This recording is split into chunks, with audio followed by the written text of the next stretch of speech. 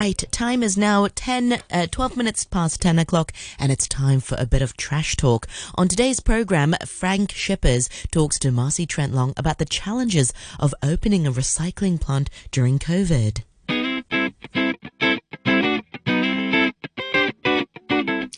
Hey, Trash Talk listeners, we have a trivia question for you this morning. In 2020, how many tons of plastic bottles went into the landfills each day in Hong Kong? 100? 150? Keep going up, because the Environmental Protection Department calculated that in 2020, 179 tons of plastic bottles arrived at the landfill each day that year in Hong Kong. And remember, plastic bottles are really lightweight, so that's a lot of plastic bottles. Well, good news is here, we hope, because the Alba Group Baguio Swire-owned plastic recycling plant is finally opening in Hong Kong. Yay! Here to talk to us about it is the general manager of New Life Plastics Limited, Frank Schepers. Welcome to your very first of hopefully a few more interviews with Trash Talk, Frank. Thank you so much. And good morning. Good morning. Well, why don't you, even though we know a little bit about it from previous years, but maybe tell us a little bit about the genesis of the project and how long it's taken for you to get to this point of being operational. Yes, first of all, thank you for the opportunity. Really appreciate it. And yes, you gave a really good introduction. One of the core reasons that NLP has been born in Hong Kong is effectively to avoid landfill in the future with the beautiful material as plastic is. So it's not only about a lot of volume, but the plastic beverage bottles are a really valuable recyclable product to become a new resource, and out of that resource, new products will be born. That's a well-known process for many years in Europe. So it's actually a really good opportunity for Hong Kong and for our industry to come to Hong Kong and to be part of the solution. So as you stated already, it's about 3 years ago, the big idea was born with 3 shareholders, Alba, Baguio and Swire, to establish New Life Plastics. You have a lot of interviews, interesting interviews with other people from the company, so I don't have to repeat that. I came over 14 months ago to finalize the project in, let me say, the engineering and the building state, meaning the assembling of the machinery, the equipment, and in parallel, hiring the right people to operate the plant, from the management to the operational staff. Very important stuff. Yes, the most important is the combination of the right people at the right spot, combined with the right technology. Very briefly about the technology, it's well-known European technology, so it's proven technology. There's also a big plus, of course. We don't do tests, we don't have to trial and error. We know the machines, we know what they can, and that was always one of the basic points to start this activity also in Hong Kong. Regarding the staffing, that was of course a really big challenge, because we did it in the middle of the COVID quarantine, and as a lot of people know already, China and Hong Kong are really challenging regions to establish a company in the middle of COVID and so on. So you became the master of Zoom interviews, I guess. Yeah, but you cannot build a factory with only Zoom. So you need also hands and people on the floor. So I became a master in influencing people coming over to Hong Kong and to help this beautiful project to get born. So this was actually the main challenge, was the right people, taking influence and motivate them to come to Hong Kong, and of course finding and hiring the right staff and the right people here in Hong Kong to have a complete team.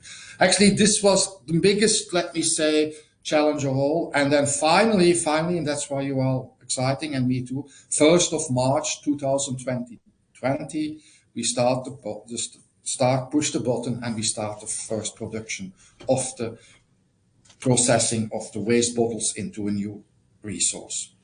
That is so exciting, right? So I guess you had a couple extra bales of plastic sitting around that you could use to put in the plant. Yeah, luckily, one of our partners, Baguio, has prepared and collected already in Hong Kong enough bales so that I can use to test my factory, to start up the factory, and to really drive into a full-time daily production. So actually, the feedstock was not the problem regarding the availability of the volume.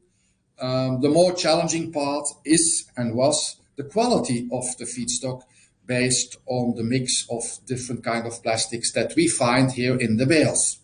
Yeah. And so why don't you tell us about that? How does the plastic water bottle that maybe I use or the laundry soap that's HDPE, right? So it's PET and HDPE and trash talkers. I'm sure you know this. That's number one and number two on plastics, right? Right. So let's say I've got my little laundry bottle and I've got my plastic water bottle. How does it get to you? Yes. So actually, the sourcing is in different stages. We have, of course, the sourcing from the waste management companies in Hong Kong. We work with the NGOs who collect by helpers and by their own in the the houses and the real estate project. We work with, of course, Drink Without Waste, with Paul Zimmerman and his team to do tests and trials regarding optimization of the quality in the volumes. And of course, a lot of communication directly with the Hong Kong EPD from the government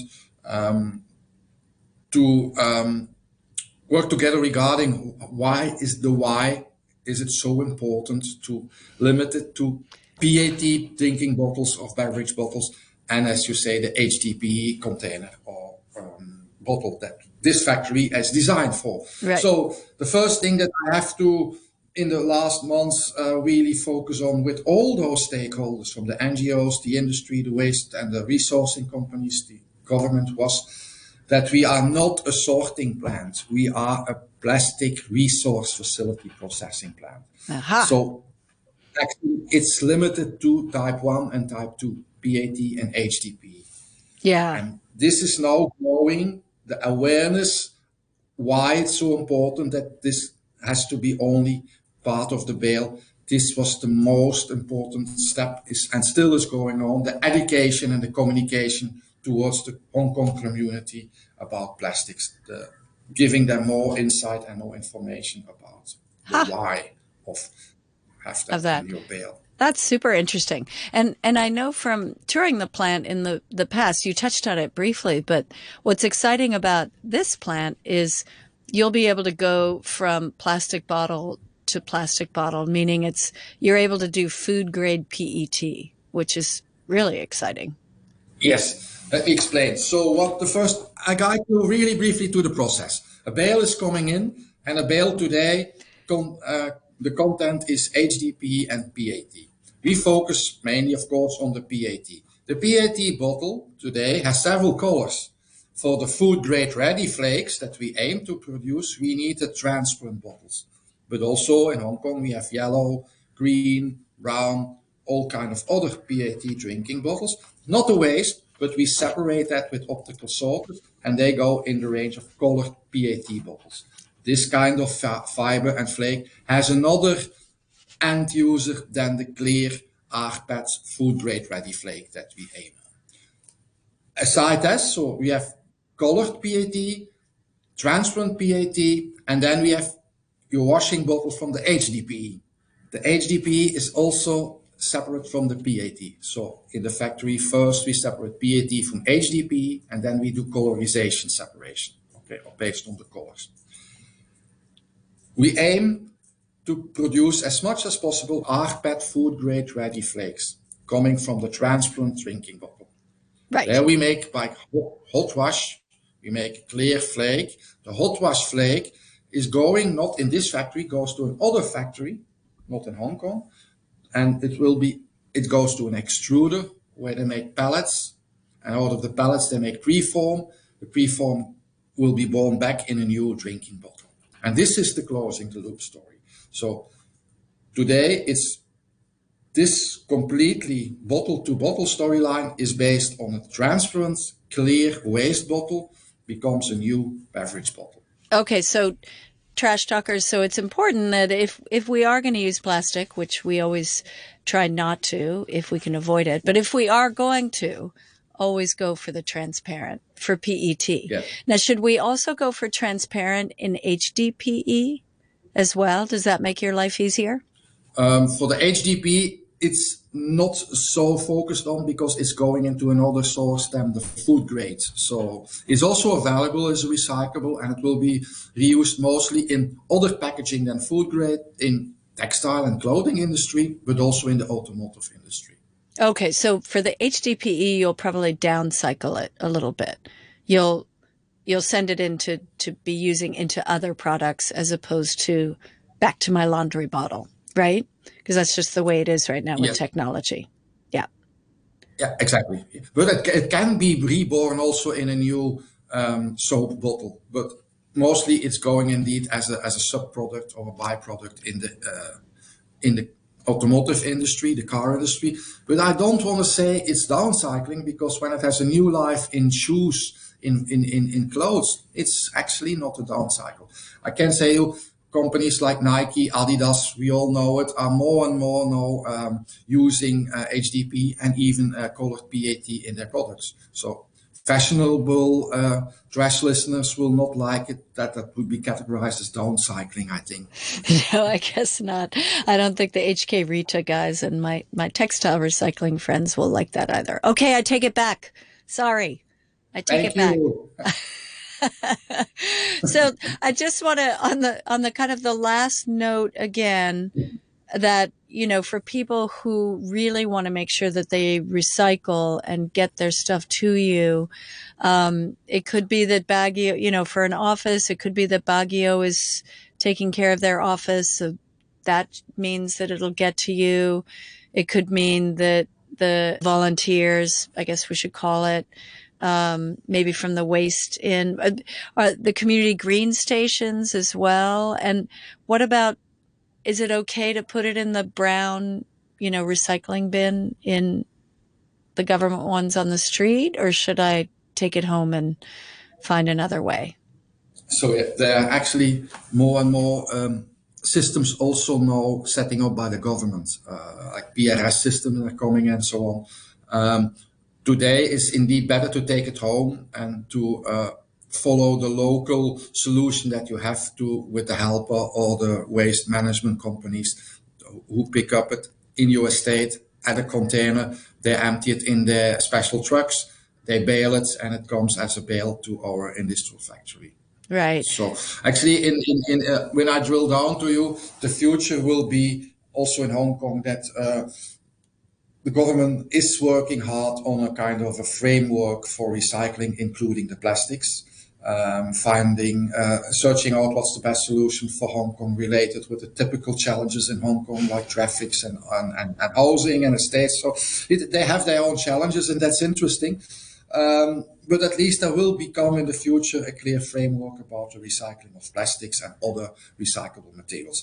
Therefore, the waste management companies, as you mentioned, like Baguio and so on here in Hong Kong, they try to win the tenders that the government is writing out for them, so for organized sourcing and collection of all kinds of plastics. So this is ongoing, and we have some tests running now where NLP, New Life Plastics, is happy to be part of it as one of the main pillars in the total solution of the plastic recycling here in Hong Kong. That's one. Then, of course, that's really nice for me. It was really new for me, but it's really nice that they have so many dedicated NGOs based on cleaning the plastics out of the oceans, out of the forest, out of the environment. And that's really, really nice. And that's actually New Life Plastics. We as a senior management, we support all those NGOs, not only by funding, but saying, okay, you can bring your material to us. We will guarantee recycle it, and we help you in education for the kids, the schools, funding or some support left or right in the typical projects like they do, like cleaning the oceans and so on. So that's the second big slices, of course, in many different NGOs, but also if you make the sum of them, they will make a difference because they are really dedicated to do this for the environment. And then, of course, the third pillar that we work on is the pillar regarding the schools and the education. from the kids to the university. We invite them. We communicate with them about why is it so important that a plastic drinking bottle is a really good, sustainable value product to be reborn in a new product. And that makes sense. So it's the combination of communication, education, and be connected with the Hong Kong society by the NGOs, the government, and of course more the commercial part with all the waste management companies here in Hong Kong. Wow, so you've gotten to learn a lot about Hong Kong in the last couple of years, eh? As a newcomer. Yes. That's fabulous. Well, that means, Frank, that we get to have you on the show again, maybe in 6 months or 8 months, and you can give us an update.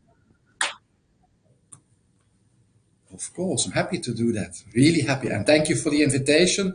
And we keep you all informed. Okay, great. Well, best of luck. You can find all the Trash Talk episodes on iTunes and the RTHK on the Go app, thanks to our partners Plastic Free Seas. If you like what you hear, I also host the Sustainable Asia podcast on iTunes, Spotify, and YouTube for a more in-depth look at sustainability issues here in Asia.